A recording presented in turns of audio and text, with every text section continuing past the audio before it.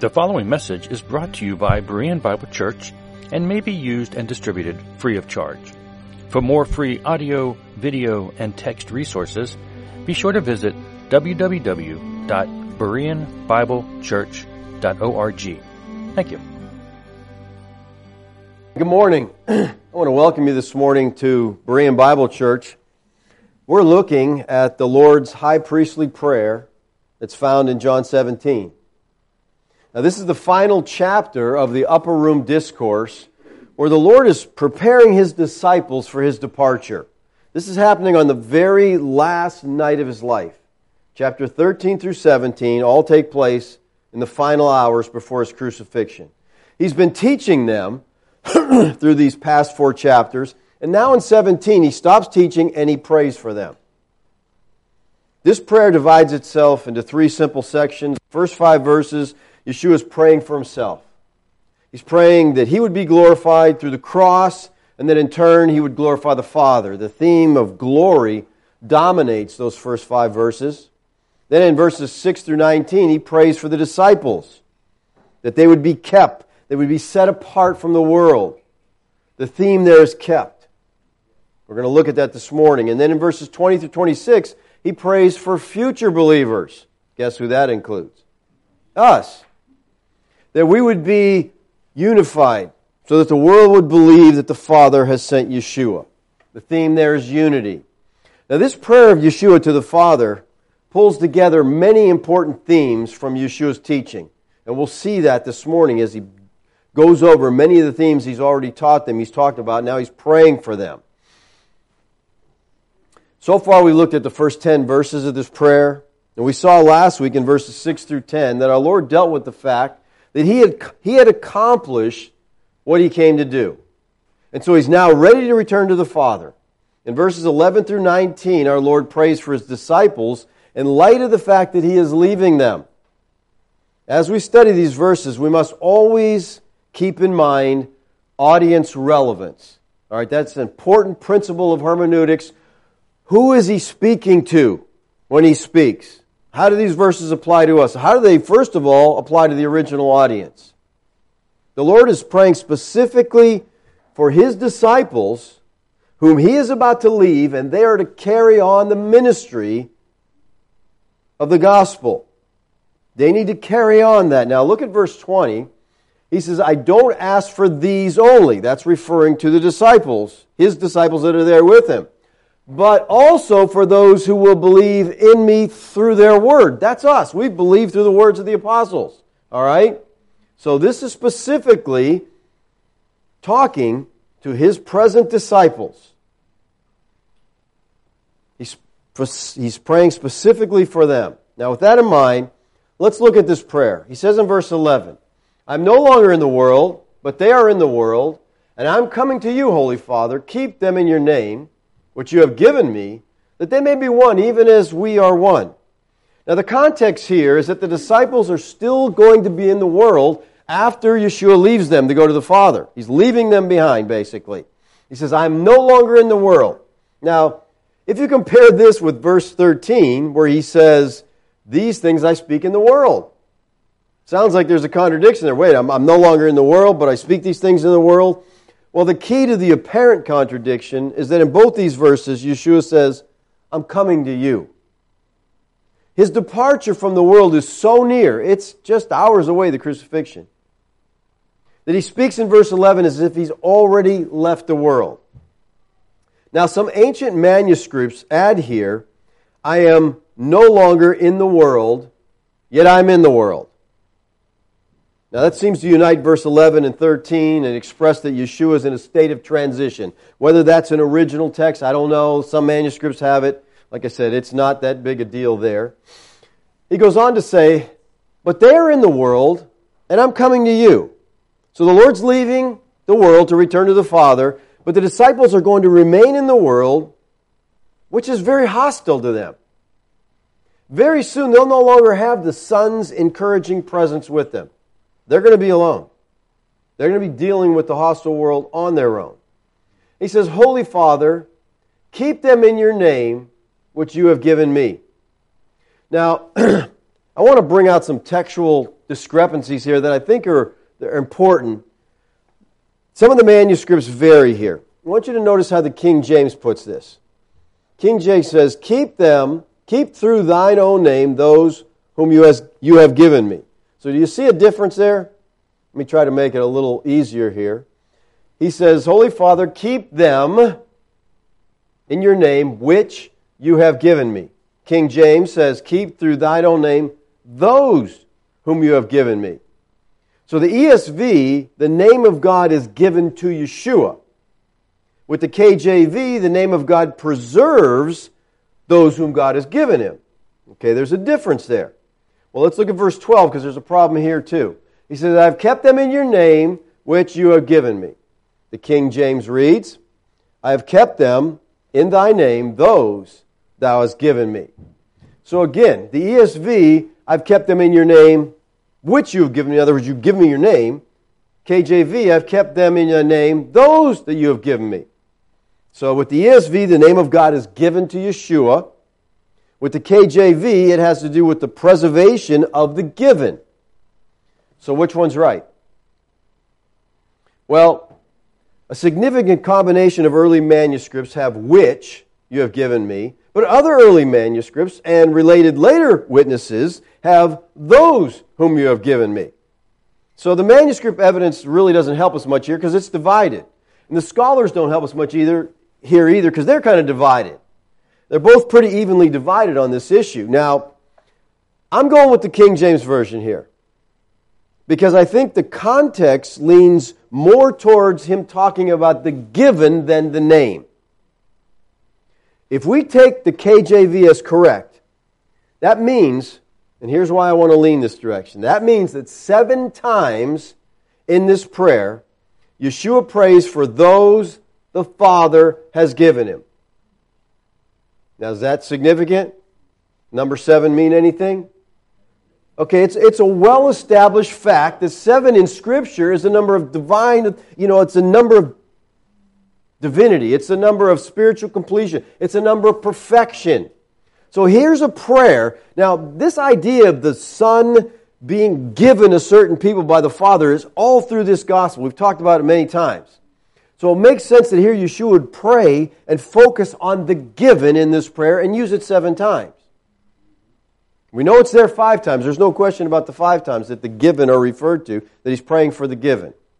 All right. That in mind, that's how I'm leaning here. Let's go back to 11 and kind of take this verse apart. All right. He says, he calls God Holy Father. This appears only here in the 4th Gospel. This is the only time Yeshua uses this title. Holy points to God's separateness. It points from his separation from sin, his otherness. Father points to his paternity, which gives us the idea of his approachability, his nearness. He is the Holy Father. Now, with Yeshua using this name for his Father, does it seem wrong to you that the Catholic Church calls the Pope Holy Father? Does that not seem a little bit, what's the deal there? Does the Pope deserve to be called Holy Father? Well, the Catholic Church answers that question by saying this. Since we are his people, and his people are the church, it is fitting that the head of his holy people be called Holy Father.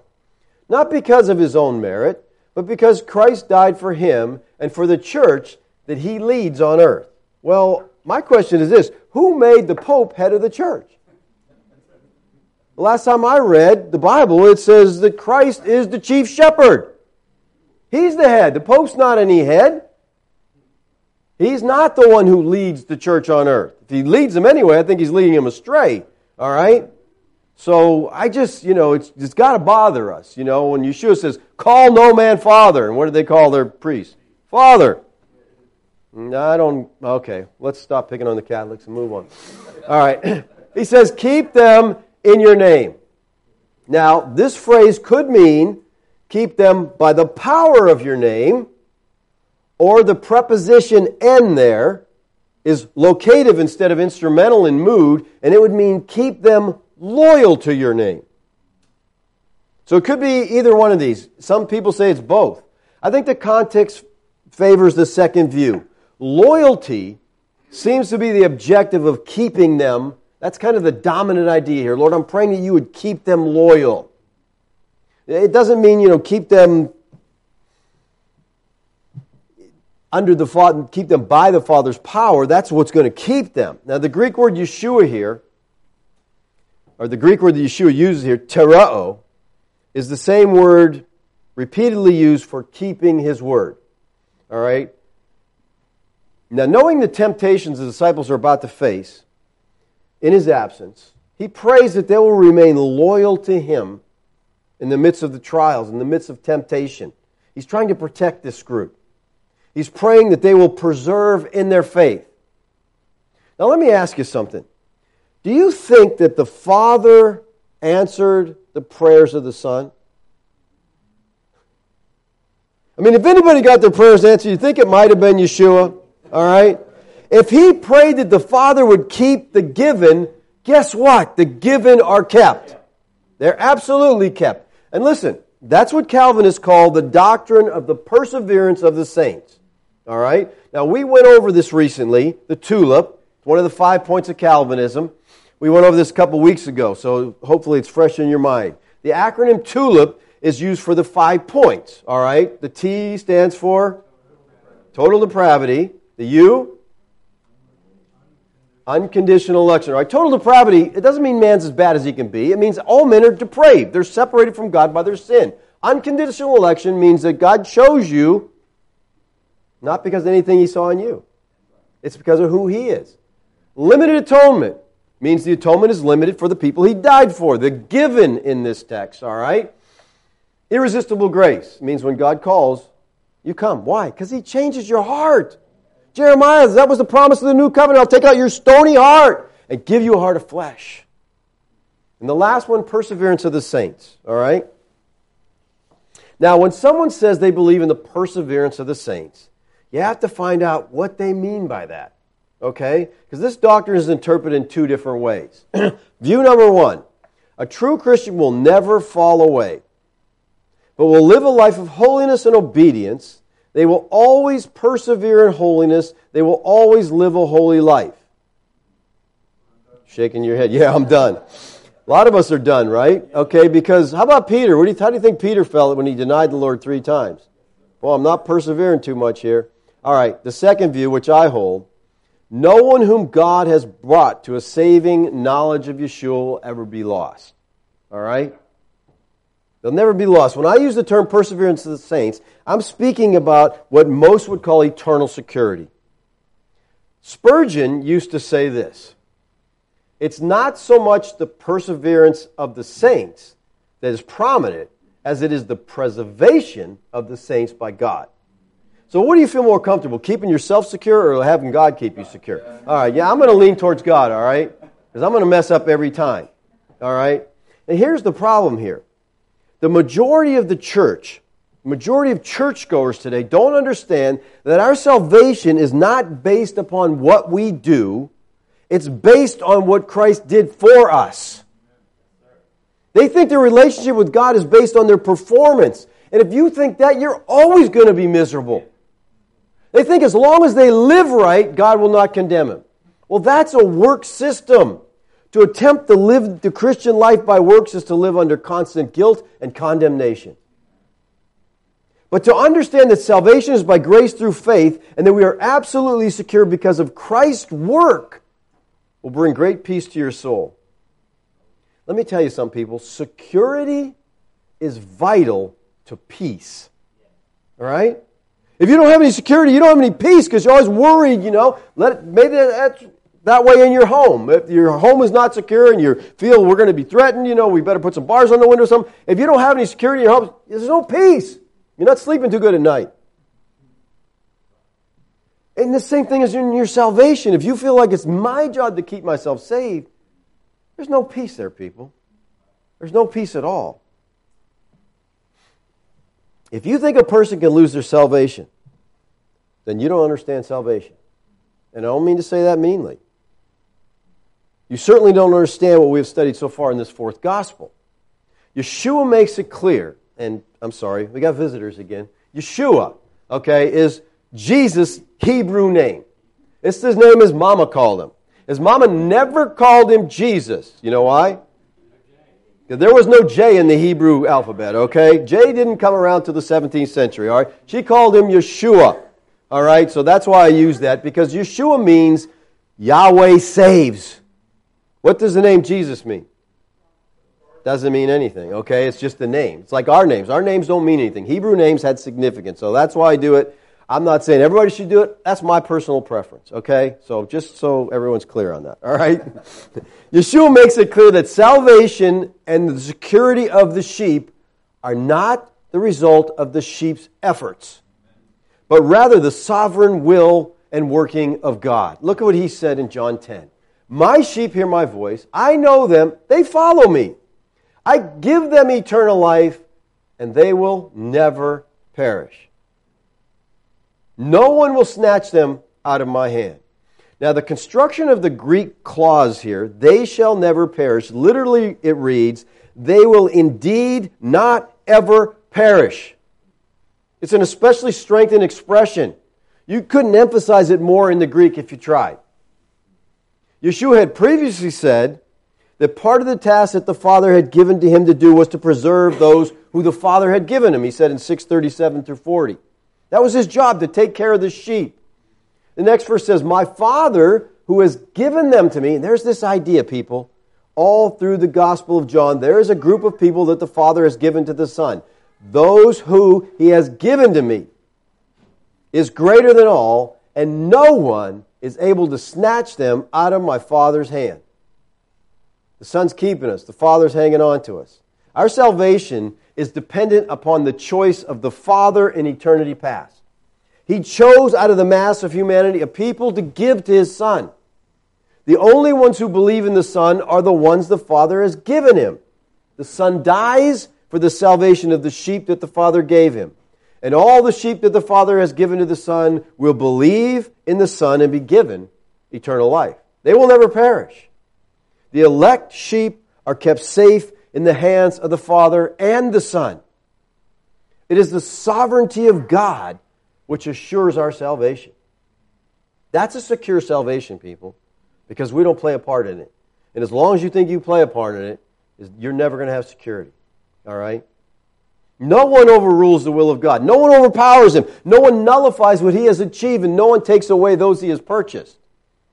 He's sovereign, and He's sovereign over salvation. And we're secure. Now, here's something that I think a lot of people don't get. We need to understand our salvation is based upon the act of one person. And that's not us. Okay? Please get that. The security of our salvation is not based on our acts, just as we were all condemned by Adam's act. We were all made righteous by Christ's act. Look at Romans 5:19. This is one of my favorite verses. I love this verse. For as by the one man's disobedience, that's Adam, the many were made sinners. That's a bummer, right? We're made sinners because of Adam's act. So, other translations have even so, and that's the idea. Even so, by the one man's obedience, that's Christ, the many will be made righteous. Now, Romans 5:12 through 21 is a comparison of two men. Simple comparison. Adam and Christ. They're two men who each performed a single act that brought about a single result, and the result is experienced by every member of their respective races. The emphasis in this section is on how one man's act affects all he represents. The word made here is not causative, it's declarative. Those in Adam were declared sinners. It's imperative that you understand this. By one man's disobedience, many were regarded as sinners. He doesn't say made sinful, but made sinners. The whole human race has been constituted legally as sinners because we were all in Adam. That's our judicial standing before God. And it's based entirely and solely on Adam's one act of disobedience. You're born a sinner because of what your father did, Adam. That's the one side. That's not the really good side. But thank God there is another side. There's a parallel. Two men, okay? So, by the one man's obedience, the many will be made righteous. by the righteous act of one man, the Lord Yeshua the Christ, the many are made righteous. See, our salvation is based entirely on Him and what He did. As my being a sinner came entirely from Adam, all my righteousness comes entirely from the Lord Yeshua. By His obedience, I'm righteous. Man, let me tell you, that is an ironclad righteousness, okay? Yeshua was regarded and treated as a sinner, so we might be regarded and treated as righteous in the sight of God. As a believer, I'm righteous. All right, let me say something that shocks people. I'm as righteous as Yeshua is righteous. People say, how can you say that? If you can't say that, you're damned. Because His is the only righteousness God accepts. And I'm righteous because I am in Him. I share His righteousness. He took my sin. He gave me His righteousness. And listen, because I'm in Christ, and because Christ never changes, neither will I, in the sense of my righteousness. Your salvation and mine depends only and entirely and exclusively on the obedience of one man. That's a secure salvation. Okay? You have as much chance of losing your salvation as Yeshua has of getting kicked out of the Trinity. Because you share in His righteousness. You're in union with Him. That's security, people. And that's what we have. He says, keep them in your name, which you have given me. Again, and we've seen this so many times, the one that Yeshua prays for, that the Father will keep, are those, He says, you've given me. We've seen this throughout the gospel. This is a reference to the elect of God. Those chosen before the foundation of the world and given to Yeshua as a gift. See, here's, Isaiah teaches this. The Father chose out a group of people from eternity past to give to His Son for the work of redemption that the Son was going to do. So when Christ died on the cross, He won the redemption of these people. They're His. It's a gift. We are a gift to God, or to Yeshua, for His redemptive work. All right, He says that they may be one even as we are one. Their unity is the purpose of their being kept. Keep them so they'll be one. They cannot be one as Yeshua and the Father are one unless they're kept. Now, people, this is not talking about us getting along in the church. Okay? When you all pick out new carpet, I don't want you all to be in agreement. That's what that... No, this is not talking about that kind of unity, all right? This is not organizational unity. This is intrinsic, organic unity that stems from sharing the divine nature as a result of the new birth. This unity is compared to the unity that exists between the Father and the Son. Look at, they may be one, how? Even as we are one. John 10:30, Yeshua said, I and the Father are one. He wants us to share that, and the only way we share that is through the new birth. We share the divine nature. All right, verse 12, he says, while I was with them, I kept them in your name, which you have given me. I've guarded them. Not one of them has been lost except the son of destruction, that the Scripture might be fulfilled. All right, while I was with them, I kept them in your name. Now, the earliest manuscripts have with them, but a few early manuscripts and related later witnesses have with them in the world. So the prepositional phrase in the world doesn't really add much here because we're told that in verse 13. So it's not a big deal whether it's there or not there. It doesn't change a whole lot. Yeshua says, I have kept them in your name. I have guarded them. Yeshua kept these disciples loyal to God. I think that's the idea of keeping here. He's keeping them loyal to the Father. He had guarded them from external attacks while He's with them. You notice all through the Gospels when the attacks come, they come against Yeshua, not the disciples. All right, He kind of shields them. He kind of protects them. The word guarded here is from the Greek word phulasso, and it means to protect from outside threats. It's used in Luke 11 of a strong man guarding his house. It's used in Acts 28 of soldiers guarding Paul. We see this guarding in action in chapter 18. We'll get to this shortly here, but in Acts 18, they're in the garden and the Romans come out to arrest him. They're going to take him back, and so he asked them, he says again, who do you seek? And they said, Yeshua of Nazareth. Now, when he said this previously, you know what happened? They all fell on the ground. You really want to mess with someone like that? Yeshua, I'm he. Boom, and they all just fall down. That happens twice. So, okay, he's got their attention. Now, I'm asking you again, who do you want? Yeshua of Nazareth. And he says, I told you, I'm he. And then watch. So if you seek me, let these men go. You got me, don't mess with them. And I would say, whatever you say, sir, because we just fell down a couple times because of your word, so we're a little bit, yes. All right? He protects them. And the imagery here is suggestive of the Good Shepherd imagery of chapter 10, especially verse 27 through 30. Yeshua is the Good Shepherd who protects his sheep. It's solely the job of the shepherd to take care of the sheep. Sheep are dumb. You see the correlation to us there? And they have to be cared for. And the shepherd cares for them. The shepherd's job. He does that. He says, not one of them has been lost except the son of destruction. Not one of whom? Well, not one of the ones that the Father had given him. None of the given has perished. None of them. Earlier, Yeshua said in 10:28, I give them eternal life and they will never perish. So in our text, Yeshua affirms that indeed none of them have perished. He has guarded, he has protected his disciples, except the one who he says was destined to be lost. The literal translation is, except the son of perishing. Now, this Semitic expression in the literal Greek text is a play on the word to perish. Not one has perished except the son of perishing. That's how the Greek reads. So the one who's supposed to perish perishes. It's a reference to Judas, all right? That the scripture might be fulfilled. See, this indicates that some passage in the Tanakh predicted Judas's betrayal and defection. Now, the exact passage is not specified here, but in John 13:18, he says it's Psalm 41:9, which is explicitly quoted by Yeshua with reference to the traitor Judas. So let's look at it. Psalm 41:9, even my close friend, in whom I trusted, who ate my bread, has lifted up his heel against me. This is a psalm of David. Who was David's adversary here? Anybody got any idea? I think he's talking about Ahithophel here. Okay?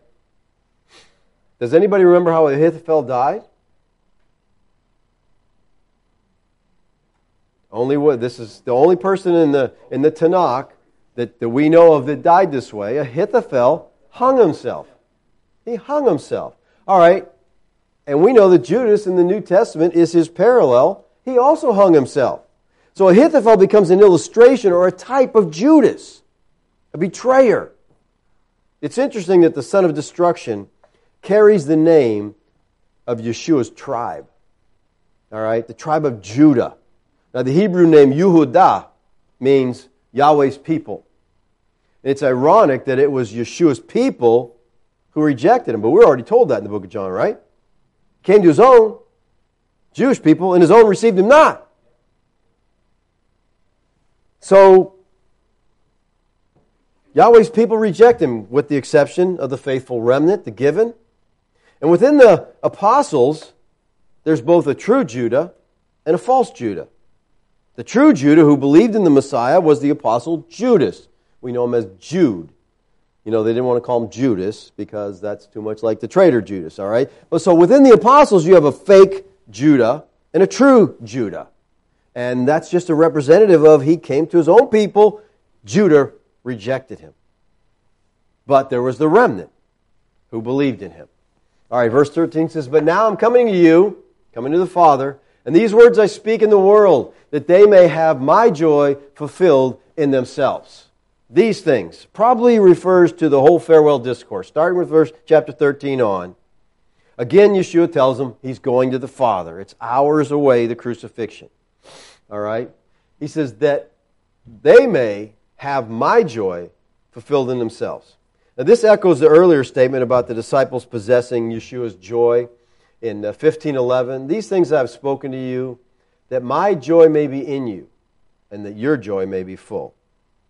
Now, Yeshua's joy, like that of the disciples, comes from abiding in the Father's love, which happens as we live in obedience to Him. We've talked about abiding in Christ, all right? Yeshua is praying that the disciples will be kept loyal to the Father, which would mean that they would abide in Him, they would share His joy. David put it this way. Love this Psalm, 16:11.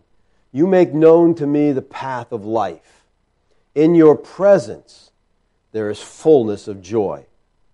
Listen, people, joy is the product of an intimate relationship with God produced by the Holy Spirit as we receive and obey the Word of God. When you're walking in obedience to the Father, when you're abiding in Christ, there's joy. I don't know anybody in the Scriptures we see who had more joy than the Apostle Paul. And it had nothing to do with good circumstances. Okay? He was beaten, shipwrecked, everything you could do to this guy, and this guy's full of joy. Whip him, stick him in the inner prison in Acts 16. What's he do? Let's sing. Let's sing. And what time did they sing? Midnight. Why is that? Because the Psalm says, at midnight I will praise you. See, and they just were biblical people, man. And at midnight, and they said, let's sing. Now, would that be us there? Oh, Lord, why? We'd be moaning, not singing. Why me, Lord? I try to serve you. I'm trying to be faithful. Why do you give me such? No, Paul's just praising God. Let's sing. You know that hymn? How great thou art? Yeah, I know that. Let's sing it. And can you imagine? It says the prisoners heard him. That's right. Preach it. So people, listen to me. Joy has nothing to do with circumstances. Nothing. And if you try to hang your joy in your circumstances, you're going to be a miserable person. They don't always go your way. But if your joy comes from an intimate relationship with Yahweh, that's unshakable. I don't care what your circumstances are. Yahweh's unchangeable. All right, verse 14. I've given them your word, and the world has hated them because they're not of the world, just as I am not of the world. I've given them your word. I think there's a double meaning here, since word means message, but it was also a title for Christ in John chapter 1. So Yeshua has conveyed the message of God to the disciples most powerfully by being that message himself. He is the Word. He's given them the Word. He says, the world has hated them because they're not of the world, just as I'm not of the world. Now again, he returns to this theme of the world's hatred. We talked about this many times. The world hates them because they're not of the world, just as he's not of the world. He stressed this point to them over and over. Back in chapter 15, verse 18, he said, the world would hate them because it hated him. He told them in verse 20, the world would persecute them. He told them in verse 23, they would be hated because the world hates him. And they hate the Father. In chapter 16, he told them in verse 2, you're going to be put out of the synagogues. He says, you're going to be killed by people who think that in killing you, they're doing a service to God. He wanted them aware that the world's a dangerous place for the children of God. Now here's the irony, people. The people who bring to the world the most glorious and liberating message of grace are the most persecuted religious group in the world. Is that ironic? Why do they persecute us? Because we're bringing grace to the world? We're telling them of God's love, of His grace to us, and that brings persecution? It is irony, but we see it. Again, we can't base this on American culture because the rest of the world, our brothers and sisters, are greatly suffering. He says in verse 15, I do not ask that you take them out of the world, but that you keep them from the evil one. Now, the world hates believers, and it's dangerous, but we need to be in it. Okay? The analogy of Matthew 5:13 and 14, the disciples cannot be salt and light unless they're in the world. How do you be salt in the salt shaker? You got to get out of there and get in the world. Christians are not to withdraw, they're not to isolate themselves from the world. The world is where we need to be. But know this, the very minute you tell the world that certain behavior is wrong, you will feel the fury, okay? You will feel the fury. And that's our calling. This is what the Word says. We're not giving them our opinions. We're not giving them our prejudices. We're telling them this is what the book says. This is what God says. And as soon as you start doing that, you're going to be accused of intolerant and judgmental. All right? Get used to it. If you go into the world expecting to be popular, you're in for a rude awakening. You know? Now listen, if you go into the world and act like them and look like them, you'll blend in with them. There's no good, you're no good that way either. Salt has lost its savor, it's good for nothing. Okay, you've got to be in the world, but be speaking to the world. All right? And I don't mean acting like an idiot or being rude or anything. I just mean sharing the gospel. Telling people what the Word of God says. That's our calling. He says, I do not ask you to take them out of the world. Now, this part of Yeshua's prayer is something that I think most Christian groups today have missed. They've missed it through the centuries. Groups like the Essenes, right? They were the group responsible for the majority of the Dead Sea Scrolls.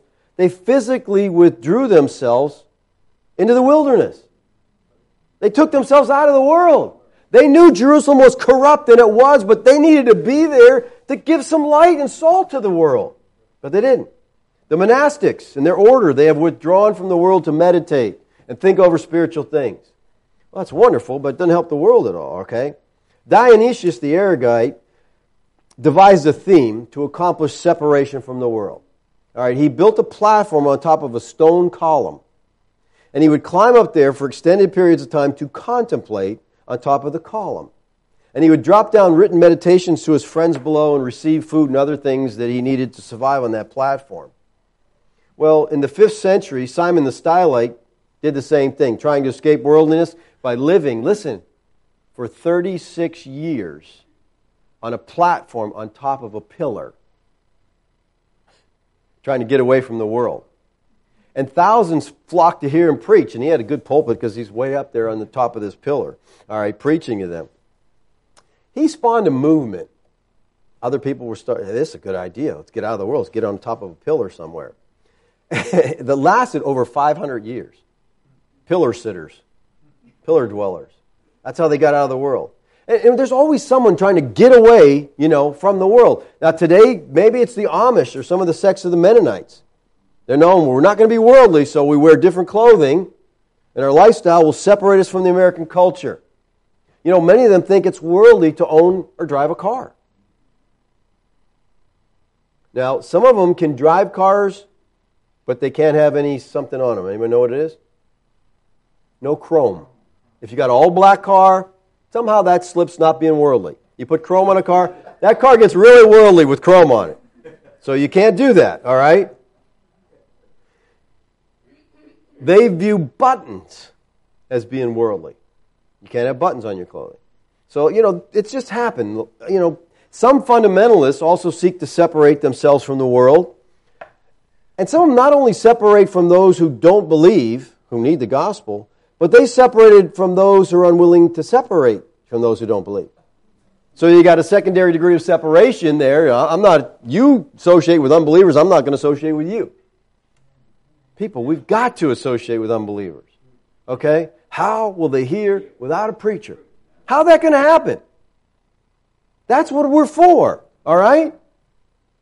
He says, but that you keep them from the evil one.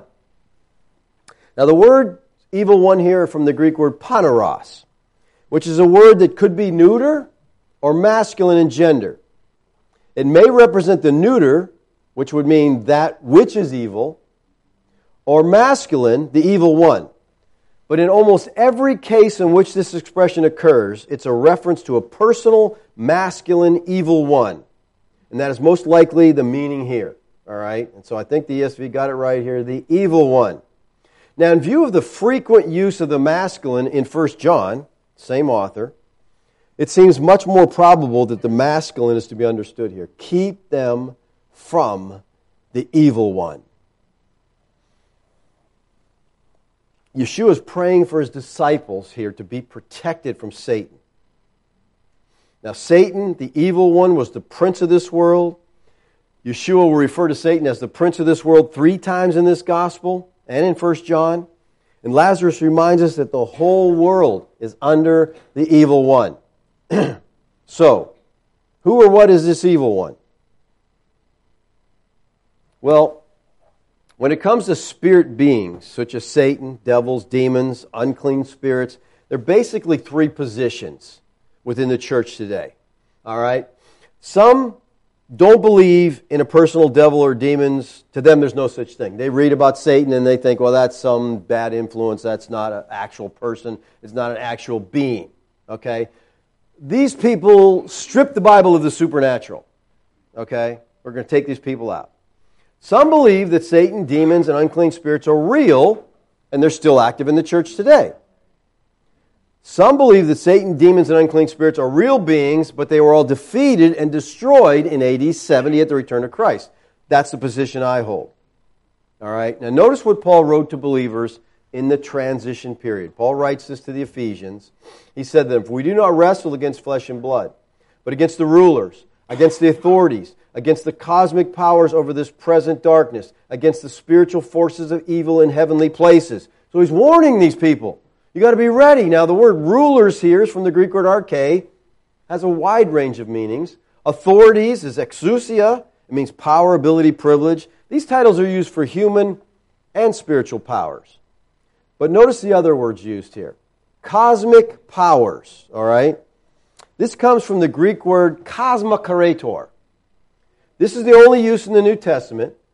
Paul only uses it. But it's used in the Testament of Solomon, a pseudepigrapher work, of spiritual beings. In the dictionary of deities and demons in the Bible, it's a dictionary you should have. It's a good dictionary. I mean, it's about this thick, I think, but it's an amazing work. All right. In there, consecrator means the Lord of the world and ruler, and it occurs in pagan literature as an epithet for the gods, rulers, heavenly bodies. Now, why would Paul use this word that's used only here in the Bible, but it's used in other literature for spirit beings, if he didn't mean spirit beings? That's confusing, Paul. But no, Paul's not trying to confuse us. Paul goes on to say, the forces are spiritual. They're not human. He says spiritual forces of evil in heavenly places. They're in heavenly places. They're in the spirit realm. The place where Yahweh dwells. Listen. Now, you've got to... and those are your visitors here. We've got to make this distinction here. All right? These first century people to whom this was written were living in the transition period. A period that went from Pentecost to AD 70. It was a 40-year period. Another Exodus wandering of the children of Israel, all right, this time into the true heavenly place, all right? And so the Lord is, talking to them about what's happening in their environment. The first century, they had this battle. That's why the Lord prayed they'd be kept from evil. What about us? Are we still in this battle? Do we need protection from the evil one? Most people would say yes. I say no, because the spiritual battle was unique to the first century. And that battle with the spiritual enemies is over. Look with me at Matthew 24. Now, I don't have time to go into all of this, but Matthew 24, in the beginning, the disciples come to the Lord, and they're overlooking the temple, and they said, when will all these things be destroyed? Talking about the temple. And so the Lord's going and explaining in Matthew 24 about the temple and its destruction. Listen, the temple was their world. That's where God dwelt. When the temple was destroyed, their world came to an end. The old covenant came to an end when the temple was destroyed. The Jews have not sacrificed since then. Anything they keep on doing has been greatly changed and adulterated since then. It's not what the Jews practiced originally. All right. He says, immediately after the tribulation of those days, the sun will be darkened, the moon will not give its light, the stars will fall from the heaven, and the powers of the heaven will be shaken. Now, the stars here, stars were a common use in the Hebrew and many other cultures for gods, false gods, all right? The powers of the heaven are the spiritual being. They're the cosmic powers, the consecrator, the spiritual forces of evil that Paul speaks of in Ephesians 6. We know this is speaking of AD 70 and the destruction of Jerusalem, because Jerusalem was destroyed just like he prophesied this would happen. It was wiped out. Look at Romans 16:20. All right, again, audience relevance. Who is Paul talking to here? Romans. When? First century. Okay, you've got to put yourself back to the original audience. He says, the God of peace will soon crush Satan. He's not talking to us. Okay? He's talking to first century Romans. The word used for crusher, suntribo in the Greek, it means to crush completely, to shatter. When is it that Satan is going to be crushed completely? He says soon. Because the end of the old covenant was not far away. And that was the crushing of it. When the Lord returned in judgment on Israel. Paul said here, the Roman Christians, that it's going to happen soon. We've got to learn to take him at his word. Because we read the word soon here, we say, well, it's soon to us. No. It was soon 2,000 years ago. How is it soon to you if it's 2,000 years? If it's still soon, guess what? The word soon has no meaning. It has no meaning. But you know what? Those time statements are everywhere in the Bible. Once your eyes are open to see them. Because the Lord said He was coming back soon. Soon. People say, well, He's not come back yet. I'm like, whoa. But you know, I take the Bible and I show them Timothy. You know, Paul wrote to Timothy and he said, I hope to send, he's in Ephesians, I hope to send Timothy to you shortly. So I ask people, are you excited? Timothy's coming soon. And they're like, what? No. I mean, Timothy's dead. Well, it says he's coming soon. Well, that's not to us. Oh, but the Lord's coming soon. That changes everything. Now soon means something else. We got to be consistent, people. We got to be consistent. It is my view that the Lord returned in AD 70, destroying Jerusalem and bringing in the new covenant. And all the things the book of Revelation talks about, the chapter 21 and 22, the new heavens and new earth are the new covenant, spiritually brought into place. It's not a physical utopia. We live now with Christ. See, the promise of the new covenant was, I will dwell with them. So, God is dwelling with us now. We don't have to go to a temple. He's not behind a veil anymore. We dwell with Him because we're in the new covenant. That was to happen soon. If Satan is still around, here's the problem we have. We got a problem with inspiration because he said he would crush them soon. And you know what? That's a huge problem because if the Bible's not inspired, we're wasting our time. All of us. But I believe Satan's a destroyed foe because I believe in inspiration, and God said He was going to destroy him. Now you and I, 21st century believers, are not fighting against powers, against world forces of this darkness, spiritual forces of wickedness in heavenly places. That battle was fought and won by our Lord 2,000 years ago. The battle is over. Christ was victorious. Over and over the Lord says, I came to destroy the works of the devil. He did it. The gods who rebelled against Yahweh have been judged. Verse 16, he says, they're not of the world, speaking of disciples, just as I'm not of the world. This is a repetition of the second half of verse 14. The only difference is the word order. All right, again, we're not of the world. Now, okay, 17:7. How many are familiar with this verse? Sanctify them in your truth. Your word is truth. How many of you know that verse? You've quoted that verse? You know that? All right, listen, pay attention here. I'm afraid I've used this verse out of context my whole life. This is one of my favorite verses. And here's the problem with studying verse by verse. It messes up your pet verses. Because you see them in context and all of a sudden things start to change. Okay? Because I'd always say, no, sanctify them in your truth, your word is truth. In other words, make them holy, God, and make them holy as they read the word of God. And I still think that's true. But that's not what this verse is saying. Okay? In context, all right, we usually think of sanctification as having to do with moral holiness, right? Becoming more Christ-like in our behavior. You're being sanctified. You're acting more like Christ, all right? Well, studying these verses in context, it becomes obvious that our Lord is not using the word here in that sense. I'm absolutely sure of that. You know how? Because Christ says in verse 19, I sanctify myself. Oh, did He need to get more holy? No. All right, did He need some kind of improvement in His life? More morally, practically? No. The Greek word used here for sanctify is hagiadzo. It's a term that's used in the Septuagint for something that was set apart for sacrifice. In classical Greek, the word that is used to sanctify is a term that's not used in the New Testament. But in the Septuagint, the Greek Old Testament, And the New Testament, we have a word that's almost entirely biblical in its force. In other words, hagiadzo, it's a biblical word. It's not used outside of it. It is almost synonymous with the dedication of an object for the purpose of sacrifice. All right? So it has the Old Covenant sense of consecration of an object to the purpose of the will of God.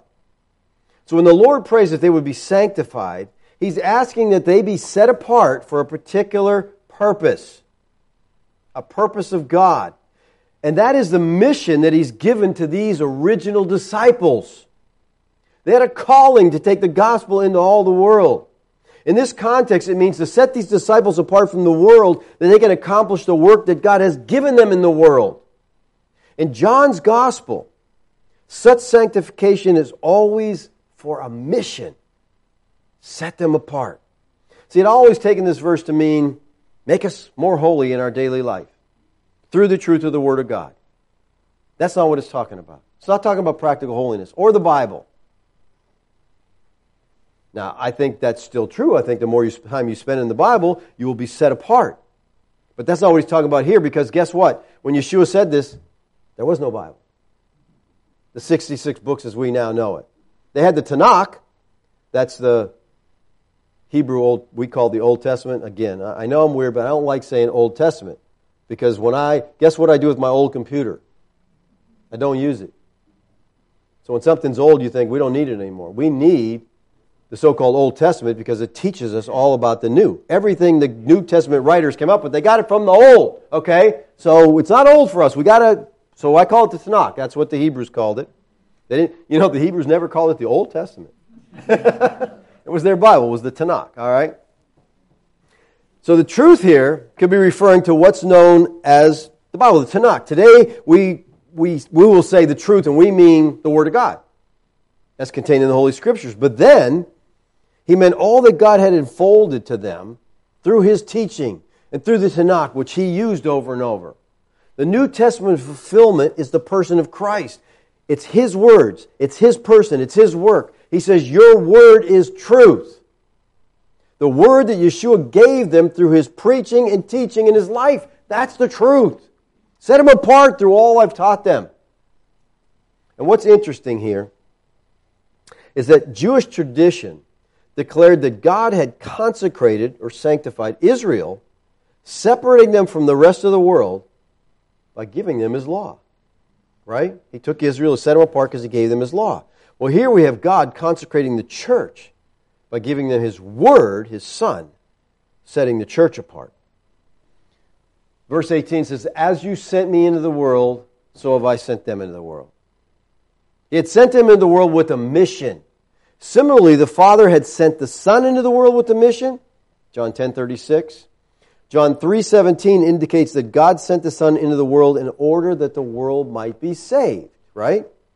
Well, Yeshua sends His disciples into the world for the same purpose. Though the salvation of the world will be accomplished by the proclamation of the saving work of Christ, not the work that the disciples do. All right? It's they're carrying that message of Christ to the world that will save the world. So Yeshua is setting them apart for the work that He has called them to do. They are, in a sense, being commissioned here. You're set apart. You disciples are going to carry this to the world. And guess what? The world's going to hate you. They're going to persecute you. They're going to kill you. They're going to torture you. And guess what? They all kept on preaching. People say, oh, the resurrection was all a hoax. Really? So these people all went out and died for something they knew was fake. I don't think so. I don't think so at all.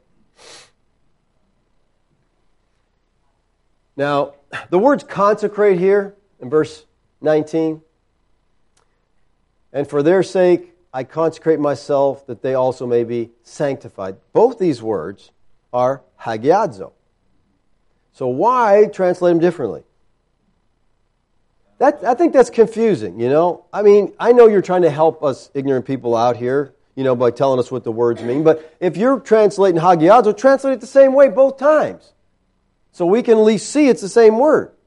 You know, that's why, listen, people, we got to use multiple translations because none of the translations are perfect. And the two I recommend you got to have is the Jewish New Testament and Young's Literal.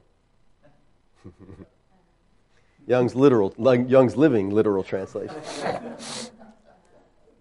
Because they help us see the tenses, they help us understand. Translators are giving us, the translators say, I think it should be this way. And so they put it that way, because they're prejudiced, they have their own bias, so that's why they did it. But Yeshua didn't mean that he intended to make himself more holy than he already was, since that'd be impossible. So when Yeshua said, I sanctify myself that they may be sanctified, here's what he's saying. How did he set himself apart? I set myself apart. Remember what we said this word means? Sacrifice. I'm going to the cross is what he's saying. I'm setting myself apart. I'm going to the cross for sacrifice. That's the sense of the term in the Tanakh. I'm going to sacrifice. So he's setting himself apart to be sacrificed. That's what he's going to do here. Now, he says that they also may be sanctified.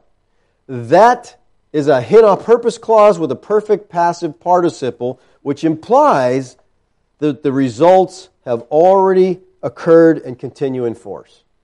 That they also, in other words, they've already been sanctified in the truth, but I'm praying for that because that's going to happen, and it has happened. They've been set apart. Through his sacrifice, the given will be given new life through the new birth. And then they will be set apart for a mission of taking the gospel to the world. That they also, because he was set apart and went to the cross, that's the only reason that they can be sanctified in the truth. Because he paid their sin debt. Now Yeshua is setting himself apart to do the will of the Father. And that is to go to the cross on the disciples' behalf and on the behalf of their successors as well. All right, believers, I believe that we also are to set ourselves apart to do the will of the Father. That's our calling. We are to be set apart. We're not here to, just see how much enjoyment we can get out of life, how much money we can make, how many friends we can build, how much popularity. We're not here for that. We are here to do the will of the Father. And our prayer should continually be, may your will be done in my life, that you will receive glory. That's our prayer. God, do your will in my life. That's all I need. That's all we all need. We want so many other things, but listen, the thing that's going to bring joy is walking in fellowship with the Father. And this is what it's all about, people. Just being set apart for Him. And that's what sanctify means, set apart. And in the old cultic Hebrew system there, plates were set apart. Okay, dishes were set apart. In other words, this is for God's use. That's the idea. We're setting it apart for God's use. They're hagiadzo. They're holy.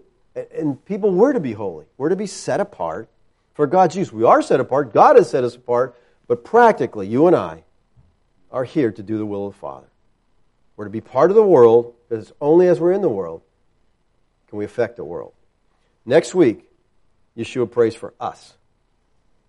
Those who would believe because of the word that they preach. That's us, right? We believe because they wrote the Word of God. We reread it. We believe it. So now He's going to pray for us. So next week, He prays for us. Let's pray. Father, Lord, we thank You for Your Word. I thank You for the opportunity we have to tear it apart, to digest it, to try to seek to understand what it means. And Lord, I pray for each person here, Lord, that You'd give them the heart of a Berean. Father, I pray that no one would believe what I say because I say it, but they would take what I say and study it, to dig, to search, to see if it's so. Give us the desire, Lord, to know Your truth. Thank You, Lord, for Your grace to us. Amen. I forgot to silence my phone. For those of you visitors here, those are questions coming in from people watching live. All right? All right, questions, comments on what we talked about this morning. Gary. Well, it's probably just semantics. But in Romans 5:19, where it says, because of the disobedience of one, many were made sinners. Shouldn't it be all? Well, it should be all are, but it's all of that group. And I mean, he switched Romans 5. He switches back and forth between all and the many. Okay, many times he does that, and yeah, it's a difficult argument, but those that belonged to that group, and that was all. And, yeah. It does? Really? I don't know if that's right or not. But Jack? More of a comment. Okay. I thought it was really cool how, hey, Timothy is coming back. That's right. It just shows how people are too quick to believe and don't think about it. It's like thinking, or not thinking before you speak. If you read, I'm pretty sure it's Revelation 1:3. Yeah. Right when you read that, it already proves futurism wrong. Because what's it say? It says God is coming soon at the end. Soon. Part. The things which Soon. must shortly come to pass. The book of Revelation starts with 2 time statements. It ends with 6 time statements, and all of them are soon. But we think, this is way in the future. Wait a minute. Who was it written to? Who was the book of Revelation written to? The 7 churches in Asia Minor. And he names them. In the 1st century. So if he told them this stuff's happening soon and it hasn't happened yet, we got problems. All right, I got a comment from Bob Krushank from Ohio. He says, regarding your comments on Ephesians 6:12, I often wonder how people explain the non-existence of the false gods today if they believe these gods have not yet been defeated. For example, who worships Baal or Baal anymore? These false deities are history, literally and figuratively. Yes, they are, but see, most people don't believe there are other gods. There was just Yahweh, and, there's a lot of gods in the Bible, and God destroyed them all because He created them, because He is the sovereign creator of all things. Along those lines with Jesus crushing Satan, so what is the proper explanation for why there's so much evil in the world these days, et cetera, et cetera? Okay, good question. People say, if Satan's gone, why is the world so bad? James 1 tells us, every man, James says, is drawn away of his own lust and enticed. Men, God says, from the imaginations of his heart are evil continually. We're evil people. Listen to me. I know that better than anybody. My wife will give testimony to this, okay? I live with me, and I think, I love God. I love the Word of God. I spend hours and hours studying, and yet these evil inclinations are always there with me. Because my heart is evil, even though I've been redeemed. Man just wants to, it seems like he always wants to go away from God. It's just an evilness in him, I don't know, listen, I've been joking about this lately, but I think it's serious. We talk about, one of men's bigger problem is lust, okay? And, men deal with this all constantly, and I think, we're kind of in trouble because, listen, lust is such a powerful force that a group of angels left heaven and came down for women on the earth. And I'm like, uh-oh. If the angels who were in the presence of God left to come down here, we understand the power of this, people. And this is why we need to walk, we need to abide in Christ. As long as you're in the Word, walking with Christ, staying in fellowship, it keeps you out of trouble. David? Question about verse 15 said the majority of the text point towards the evil one. Right. My question is, because the word translated from the evil one is the Greek word ek, which is it's a primary preposition denoting source. Right. So it seems like to me it would make more sense using that word for it to be keep them out of the evil than. Well, the thing is, I'm going by usage, and if you take the use, you go to 1 John and look at all the usage there, and just in general, that's definitely translated as masculine more often. It could go either way, like I said, it's depending how you view that. But I think it's masculine. I think he's talking about an evil, the evil one, the Poneros one in that text. But it can go either way. Because Lazarus used that word, that right. denotes the source of something. Out of, yeah. Right, out of, like faith, same word using the faith, right. It's from God, it's out of God, He's the source of our faith. Yes. Going back to John, I believe this is 12. No, yes, 12. At the end, and I'm reading from the Complete Jewish Bible here. Okay, cool. I kept watch over them, and none of them were destroyed except the one meant for destruction, so that the Tanakh, in this case, they use instead of Scripture, might be fulfilled. And that takes me back to Matthew chapter 17, where Jesus is addressing the issue of his being here. And he says, I don't think that I've come to abolish the Torah or the prophets. I've come not to abolish them, but to complete. And I believe the King James Version says to fulfill. Fulfill, right. Yes, and so in this case, the discussion was earlier on about Scripture. I believe the Scripture is the Tanakh in general, the purpose that one has to pay, and someone has to die for their sins. And in this case, if you're not following Christ for everlasting life, one has to die for everlasting destruction, and that one.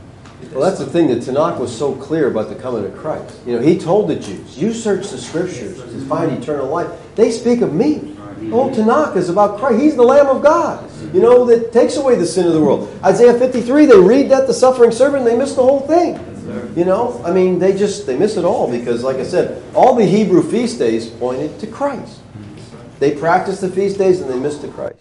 Because Isaiah said they were blinded. God had blinded their eyes, you know, lest they should believe. John? I think that the enemy of the gospel today is self-effort, whether it be in the church or out of the church. Because self-effort puts man at fear. You can do it. Right. Just try harder. Yeah. And but the Christian knows that he can't do it, and he relies on Christ. I think that's the difference between the gospel and the way the world sees things. Right. People want to be involved in their salvation. They want to do something. They want to earn it. You know, which is funny in our society because most people don't want to earn anything in our society. You know, they want the government to take care of them. You know, they don't want to earn it. So maybe later the gospel will, you know, have. Man, that's loud.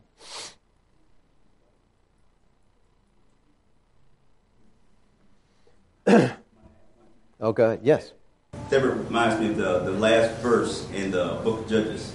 Every man did what was right in his own sight. Yeah, well, that's over and over. And that's the problem, you know. That was the whole problem. People did what they thought was right. What we think is right is usually not right, okay? And that's why we're so thankful that we have the Word of God. We can this is not something that you read once and put back on the shelf. This is something you immerse yourself in, you know. You read it until it comes out. You know, people poke you in the middle of the night and you wake up saying Bible verses, okay? Part of you, all right? I mean, it should be that way, you know. It really should be. It should be so much part of you. Because something's taking up all your time and affection. It should be the Word of God. John? In order to say that you think you're right or you think you're wrong or you think he's right or you think he's wrong is an old covenant mindset. Old covenant mindset. Well, if you're basing it on the Scripture, though, if you're saying, of course, that men will always have disagreements about the Bible. We read the same Bible. We come up with different views. You know, our job is to just search it, you know, and search out other opinions and not reject anyone, but look and see if the Scripture says. That's why I tell you over and over, don't believe me. Don't believe what I'm telling you until you search it out yourself, because you're never going to get before God and say, well, David said. I don't care what David said. What did you do with the Word of God? Okay? What did you do with it? You know? You should have checked up on him. Okay? And that's what we're called to do. That's why we're Bereans. The Bereans searched the Scripture daily to see if those things were so. They went through the Tanakh to find out, is it true, is it right? All right. Okay, a little bit longer than I planned, but you know, we had fun. So I'm going to close in prayer.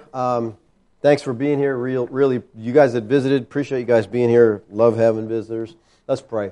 Father, we thank you again for the time we could come and just be set apart for a while in your Word, lifting our praise to you, realizing who you are, Lord. Thank you for your Word. We are so rich, so blessed to have it. Father, may we appreciate it. May we be grateful that you've given it to us, that we immerse ourselves in it. Lord, thank you for your love for us. I pray we be salt and light this week. We would truly, Lord, be in the world you've created, that we may call them to righteousness in you. Thank you, Lord, for your grace to us. Amen.